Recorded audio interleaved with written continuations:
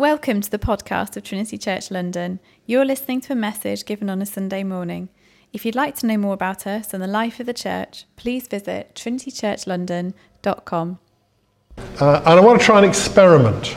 This is quite risky, we don't know if it'll work or not, but I want to try an experiment that leads us into and demonstrates what this new series is about. So if we move carefully across here, how many colours? It's a rainbow. How many colours? 7. 7 main colours, but probably many others within that. I can't quite get it up onto there, I'm afraid. Okay, thank you. Put the lights back on again, Abdullah. Thank you.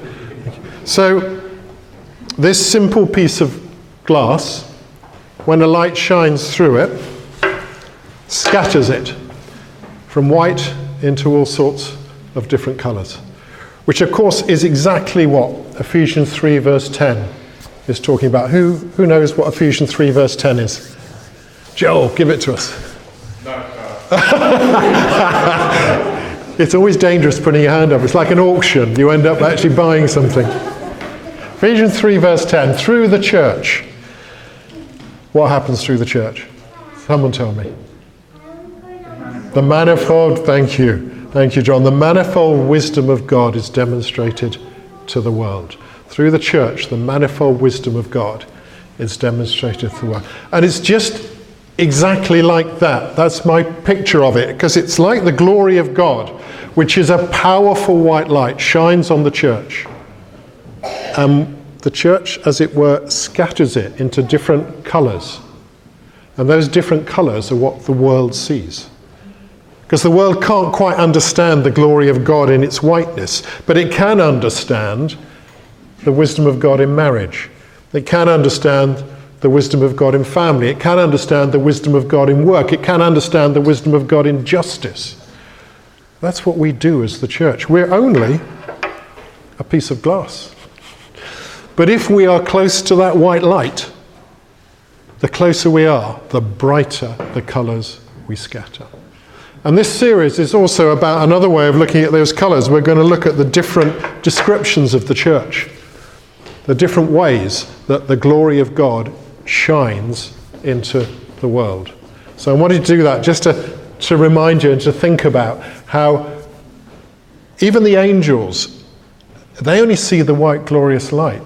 This is what the mystery is that Paul talks about. The angels see this mystery. When the church comes, the angels suddenly see the manifold wisdom of God scattered in all these beautiful colours. So that's what our series is about. And today we're going to look at what I think is the greatest love story ever told. And we celebrated it this morning. It's the love of the creator of the universe for his people. It's also the longest love story ever told. It started, as we'll see in a minute, 2,500 years ago, and the story is still going. It is the greatest love story. It's a story of great passion and romance. It's also a story of great tragedy and rebellion and judgment. It's a story of mercy, and it has a glorious end, as we'll see in a minute. It's the only picture of the church, and we're going to look at 5. It's the only one that runs through all of history. And the picture is the bride of Christ. And we're going to trace that story this morning through the Bible. And from that, we're going to learn about who we are today and how we should, as the bride, be responding to the bridegroom. Does that sound okay? Good. So we pick up the story first, right at the beginning in Exodus, where God first of all creates a people for himself, the people of Israel as they come out of Egypt. We're taught about it in Jeremiah 2 verse 2, where God remembers the devotion of your youth. How as a bride you loved me and followed me through the desert, even though it was a land not sown. For your Maker is your husband, the Lord Almighty is his name, the Holy One of Israel is your Redeemer. The story starts so well.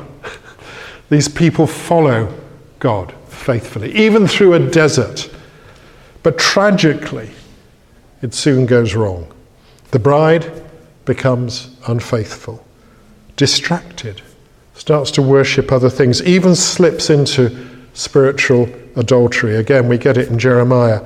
But like a woman unfaithful to her husband, so you've been unfaithful to me, O house of Israel, declares the Lord. The impact of adultery is devastating. Even more so when it's spiritual adultery.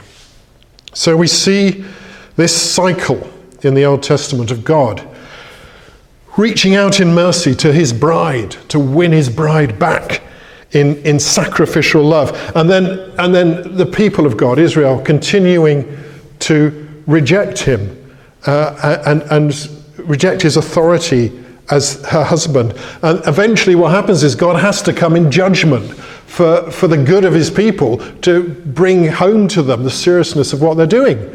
And so there's judgment, and then there's repentance. The people repent, and God is merciful and he compassionate. He draws them back again in compassion and love. But the story just keeps going round and round, doesn't it? If you've read the Old Testament, you'll know that's the story.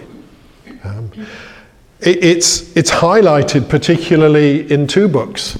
The Song of Solomon is a picture both of a relationship between a husband and wife, but it's also a picture of a relationship between Jesus and his people.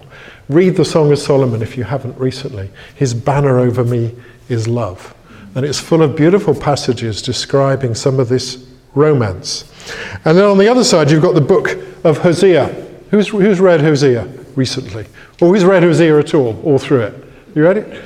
It's quite a book, really, isn't it? I mean, this is a prophet. And, you know, if you read this, you would not want to be an Old Testament prophet. Because it's not just that he's got to say the stuff, he has to live it. He has to go and marry somebody who's a prostitute, and even when she goes away, he has to go back and win her again. It is a picture. The whole story of his life is a picture of God and his people, and loving them through all these things. It's a story of sacrificial love, challenge, judgment, mercy. Read Hosea. Chapter 11 is an amazing chapter. It's one of my favourite chapters in the Bible. The picture changes. He talks about being like a father or parent to his children. But it's a beautiful chapter. If you've never read Hosea chapter 11, go back and read it. Particularly if you feel you've drifted from God and you want to know what the way back is. Hosea 11 will tell you. So what's the solution to this cycle? How can we break this pattern of a loving bridegroom and a bride who wants to be faithful, but despite her best efforts continues to drift away? Is there no hope for something different? I mean, what we need, obviously, and what they needed was a new heart. It's a heart thing, isn't it? So we get a glimpse. We get a glimpse in Ezekiel 36:26. This is still in the Old Testament. This is what God says. I'll give you a new heart, put a new spirit in you. I will remove from you the heart of stone and give you a heart of flesh. That means a warm, responsive heart. And I will put my spirit in you and move you to follow my decrees and be careful to keep my laws. That's an amazing promise. In fact, it's one of the most beautiful in the whole Bible, and you find it in the middle of Ezekiel. You find it repeated also in Jeremiah. This gives us hope that maybe this could change. Maybe this relationship could be made to work. So let's turn to the New Testament, where God creates a new people, the church, out of his old people, the people of Israel, but this is something new. But it is still his people, the ones he's marrying. And we find that out because John the Baptist, who is talking about Jesus in John 3, says, I'm not the Christ, I've been sent before him. The bride belongs to the bridegroom. The friend, that's John, who attends the bridegroom, waits and listens for him and is full of joy when he hears the bridegroom's voice. So the story comes back again. We start to see the picture rising again of this relationship that marriage is actually an inadequate picture of, but the closest we can find. Jesus himself picks up the theme in Matthew 9:14 when he talks about himself being the bridegroom. And then the Apostle Paul in 2 Corinthians, one of his most chapter 11, one of his most personal passages in the Bible, a real emotion. He's talking about this church at Corinth, which he invested so much of his life into, but is now struggling. And he says about them, I feel a deep jealousy for you, for I betrothed you to one husband to present you as a pure virgin. Paul saw his role as an apostle to present the church to Jesus as a bride, to restore the beauty of that relationship, the intimacy of that relationship. And of course, we get a tantalizing but glorious glimpse of how the story ends, don't we, in Revelation? Revelation 19, verses 6 to 9. For their marriage, the wedding supper of the Lamb has come, and the bride has made herself ready. It was granted to her to clothe herself with fine linen, bright and pure. Blessed are those who are invited to the marriage supper of the Lamb. Isn't that amazing? That's the end of history. The end of history is something we don't talk about enough, I think. We need to remember the end of history is when Jesus comes back. And this world is moving towards that. In fact, I think looking around, you could say this world is rushing towards that day. And it's a day when he comes back and he sits on this great white throne and everything is put right. Every injustice that has ever happened is dealt with and put right. Now, of course, we're involved in those things. So not only do we see justice for ourselves, we see that we have been unjust. And it says the books are opened, recording everything that has happened. And in the light of that, none of us would have a right to that wedding feast. We'd all have bits in that book about where we failed, where we fell short of what God had called us to be. But there's a second book, isn't there? There's the book of the Lamb, which is then opened. And in that book is listed all of us who call Jesus our friend, our Lord and our Saviour. And our names are written there. And because of what he did on the cross, we have a right to enter to this wedding supper. Because that's then what happens next. After the judgment, everything is put right. And then there is this glorious, greatest feast that planet Earth has ever known. It is beyond any imagining of what a wedding feast. I've been to some good weddings, I'm sure you have. But they are but a pale imitation of this wedding feast of the Lamb. So, what has changed to make this story so different? Well, Jesus. Jesus has come. He's lived and he's died, and he has brought that new covenant that Ezekiel hinted at through his death on the cross. And what we're going to now do is look at probably the greatest passage that describes this relationship between Jesus and his church. Nikki is going to come and read it. I could probably do with a microphone somewhere. Is there one? Thank you. This is a passage we often read at weddings, because what we do there is we talk about husband and wife and their relationship being like Jesus and the church. Today we're turning the passage round. We're going to say, well, a wedding and a marriage is a bit like how Jesus relates to his church. So Nikki's going to read to us from Ephesians 5. Verse 25. Husbands, love your wives, just as Christ also loved the church and gave himself up for her, that he might sanctify her, having cleansed her by the washing of water with the word, that he might present to himself the church in all her glory, having no spot or wrinkle or any such thing, but that she should be holy and blameless. So husbands ought also to love their own wives as their own bodies. For he who loves his own wife loves himself. For no one ever hated his own flesh, but nourishes and cherishes it, just as Christ also does the church, because we are members of his body. For this cause a man should leave his father and mother and cleave to his wife, and the two shall become one flesh. This mystery is great, but I'm speaking with reference to Christ and the church. Thank you. So we're going to dig into this mystery I'm going to look at the 4 things that it says Jesus, the bridegroom, has done for us, his bride. And we're going to look at the 2 things that we do in response to him. So the 4 things that he's done are straight there in the passage. First of all, he gave himself for us. We are a blood-bought bride. It's a strange combination, isn't it? But that's true.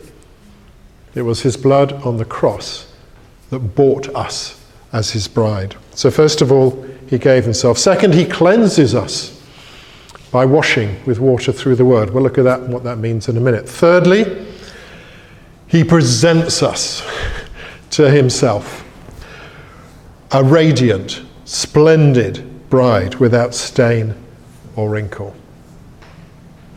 I really hope something of that gets hold of us today.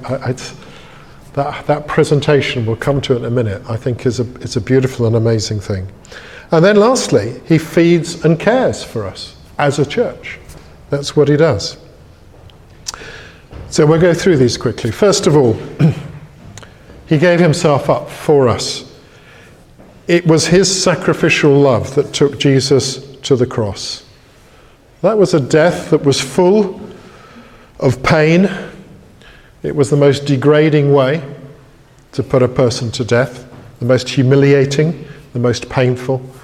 And of course there was a desolation in it that's beyond our understanding, where Jesus was cut off from his Father. Why did he do this? Well, Hebrews 12 verse 2 tells us, for the joy set before him, he endured the cross. And a part of that joy, a significant part of the joy, is us, the bride. That's why he put himself through all of that, for the joy set before him. In that death, something fundamental, something universe-shaking, something powerful and glorious happened and broke the cycle that we've been looking at. Hebrews tells us, we have been made holy through the sacrifice of the body of Jesus Christ once for all, because by one sacrifice he has made perfect forever those who are being made holy. We have been made holy through the sacrifice of Jesus Christ. That's the foundation that changes this relationship. And there are 2 things held in tension here. We often use those verses about ourselves individually, don't we? We know that we have an individual relationship with Jesus. We know that he's forgiven our sins as we've committed ourselves to him. But this is corporate as well. This is about the church. This is about a community of us. So all the time when I'm talking about being made perfect individually, but being made perfect as a church as well. And the 2 go together. And there's also what we call this now and not yet. And I was discussing this with Nikki. I mean, in a sense, we are engaged at the moment, aren't we? Because we haven't had the marriage feast. But in another sense, we already are the bride of Christ. This is true of so much of our Christian life. We have the life of God within us now. We have eternal life. It's already started. It doesn't start when we die, but we don't have it fully. So there's this tension between the 2. But it is the cross that has broken the cycle. So what neither we could do, or the people in the Old Testament could do, to be holy and faithful, Jesus has done for us. And as we live in him and he lives in us, we become like him, which is what it's all about. So secondly, he cleanses us by washing with water through the word. This is actually a reference to baptism. And it's first of all a reference to, I'd say, corporate, to the whole church, because when the people of Israel went through the Red Sea, and then later when they went through the Jordan into the Promised Land, that was like them being baptized. They went through an experience which demonstrated and made real the fact that they were cleansed. And we as a church, as it were, have been baptized. We've been cleansed. We're not just a social club. We're not even a big family of lots of Christians. We're a baptized community. We are the cleansed bride who are eagerly looking forward to the wedding. What does that mean in practice? Well, it shows in our worship. doesn't it? And our worship this morning even, that God's given us a love for him and a desire to submit to him and to follow him. That's a God-given. That's part of being the bride. It shows in our relationships. It's so important that we love one another. We forgive one another. You may not have encountered that yet, but I warn you, some of us aren't perfect. That might be news to you. But we will need to forgive one another because we want to be that pure corporate bride. It also, of course, is individual as well. Washing with water through the Word. The Word is probably that commitment we made, that declaration when we were baptized. When in front of others we said, I want to follow you, Jesus, and trust you. That is why baptism matters to us. That is why we will continue as a church to talk about baptism. Because it is part of the process of continuing to walk with Jesus after responding to him. So we're never going to apologize for that. Outwalking of our faith in Jesus includes baptism, just as it says here in this passage. Thirdly, he presents us before himself, before his heavenly Father, before the angels, before all creation. Jesus is going to present us as a radiant bride, full of majesty and splendor. Beyond the beauty of any bride you've seen, and I have seen some beautiful brides. I know I'm biased, having had 2 daughters and a wife got married, but I've seen some beautiful brides. But this bride is going to be even more radiant and majestic, without the slightest blemish, stain, or wrinkle. It's a bit like, you've seen those older films where they have this massive ball in a palace, and there's this room which is full of people in wonderful clothes dancing, and there's food and drink, and there's musicians, and at the door there's someone who announces people. And it's as though this is the greatest ball and event there's ever been. And Jesus is standing at the door and he's saying, I'm going to present to you now our bride. And the doors open and in we come. And the place erupts into applause and joy and wonder as Jesus presents his pure, spotless, perfect bride, which we're part of, to all of creation. It's a bride without blemish, nothing imperfect, nothing to be embarrassed about. It's a bride without stain, no sin, nothing to feel guilty about anymore. It's a bride without any wrinkles, nothing that feels old or worn out, fresh and young. What an amazing event that will be at the end of history. There's an important point here. We need to be careful how we speak about the church. It's Jesus' bride. The church is imperfect, but we can fall into a habit of criticizing. I'm not talking about necessarily here, but any other churches. Be careful. If you criticize the bride, you criticize the bridegroom. We should always be careful how we talk about the church, because imperfect though it is Jesus' bride. It's not that he would see it through rose-tinted glasses. You only need to read the beginning of Revelation, where in Revelation 2 and 3, Jesus speaks to individual churches. And he encourages them, and he points out what's good, but he also challenges. He says, I have this against you. Jesus knows about his church. He's not rose-tinted glasses, but he loves his church, and he's going to present it to him. No individual church is perfect yet. But together we form his bride. And one day, Jesus will present us to all creation pure and spotless. Lastly, and I hadn't thought of this one before, he feeds and cares for his church, just as a husband would feed and care for his wife or vice versa. He feeds and cares for us. We live under the care and protection of the Son of God, who actively and in a detailed way, daily feeds us and protects us, both individually, but also together. I think that's Speaking as someone with some responsibility in this church, that's such a relief. Every day Jesus is feeding us and caring for us as a community. And I think we've experienced that through tough times, haven't we?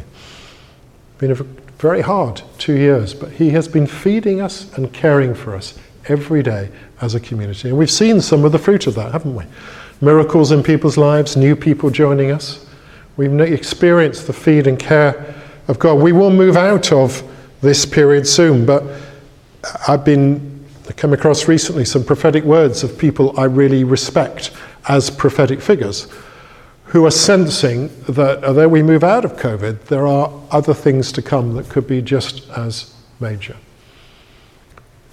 And just to recognise, he will feed us and care for us whatever happens.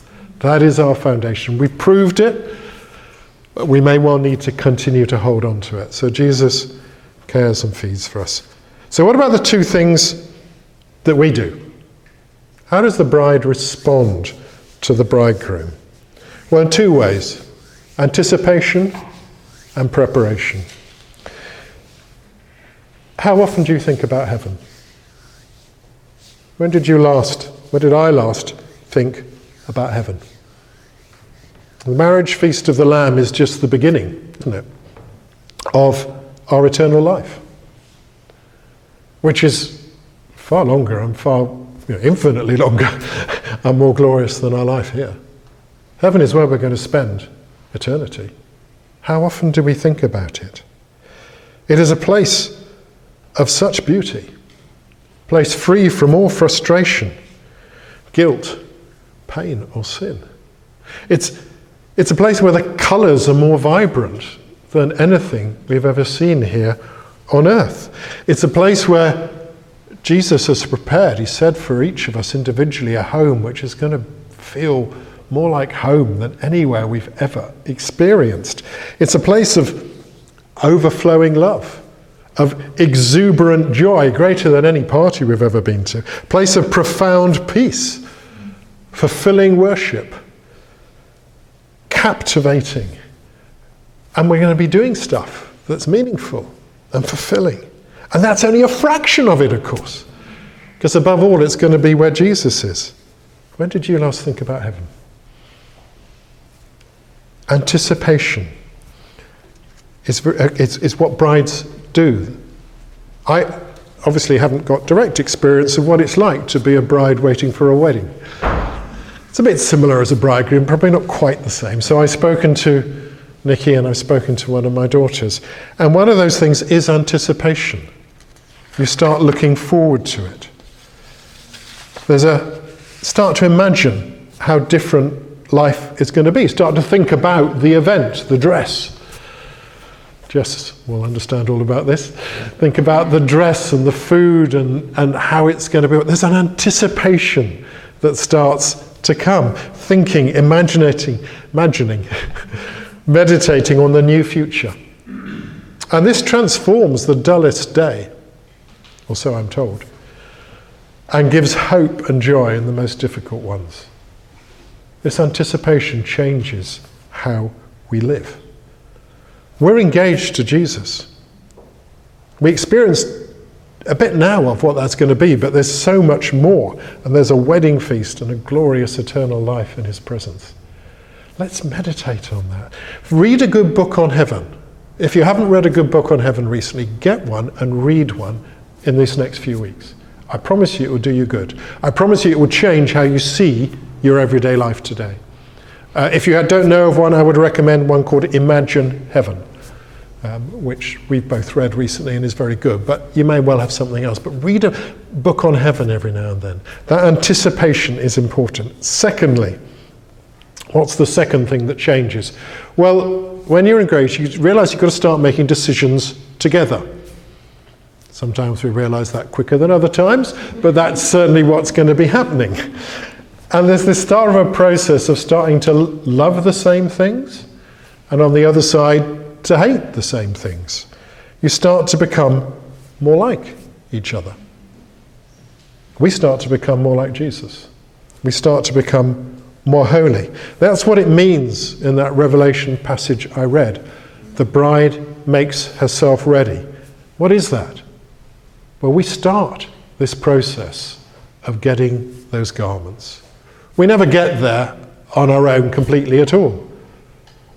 But we start the process of getting. You see, a bride could turn up to her wedding in sweaty trackies, torn t-shirt, messy hair, turn up to the wedding, and it would probably still happen and she'd get married.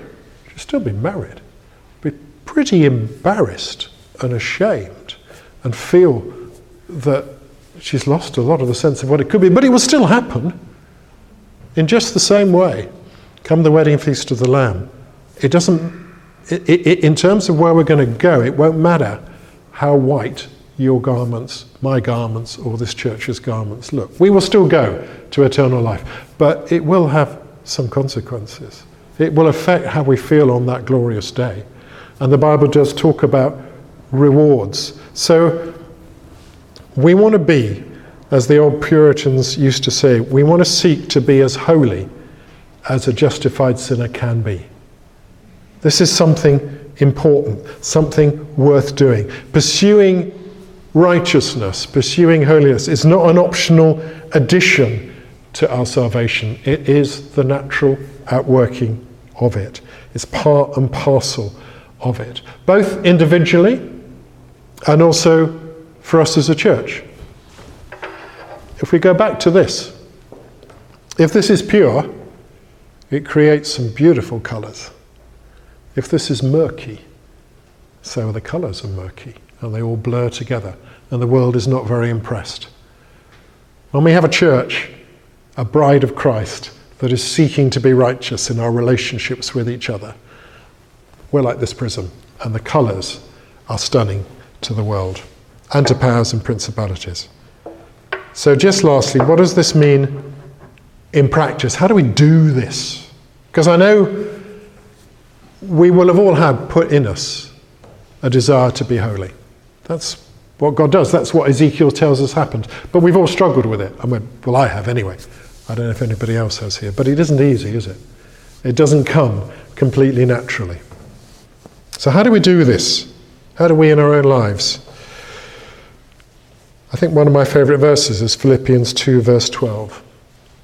Work out your own salvation with fear and trembling, for it is God who works in you to will and act to his good purpose. Work out your own salvation with fear and trembling. This is important. This is awesome. This is serious. We work at it. But how do we work at it? Because God, first of all, gives us the desire to do it. And secondly, he gives us the power to do it. Colossians 3 verse 10. Put on the new self, which is being renewed in knowledge in the image of its creator. As we spend time with Jesus, we become more like him. We become more holy. It is about fighting sin. We have a temptation to make peace with sin, don't we? To draw up a peace treaty, to just accept it. Habits, behaviours, things we think that's never going to change. Can I encourage us today to declare war on sin again? Declare war in the name and in the power of the bridegroom on those habits, those things we struggle with, and ask for his help. His help to give us the will to continue to fight it, but more importantly, his help to give us the power to fight it. The Puritans used to say, sanctification, which is what we're talking about, is heaven begun in the soul. This is what we're looking at. Holiness is the true source of happiness. If you want to be happy, seek to be holy. So, the bridegroom has come.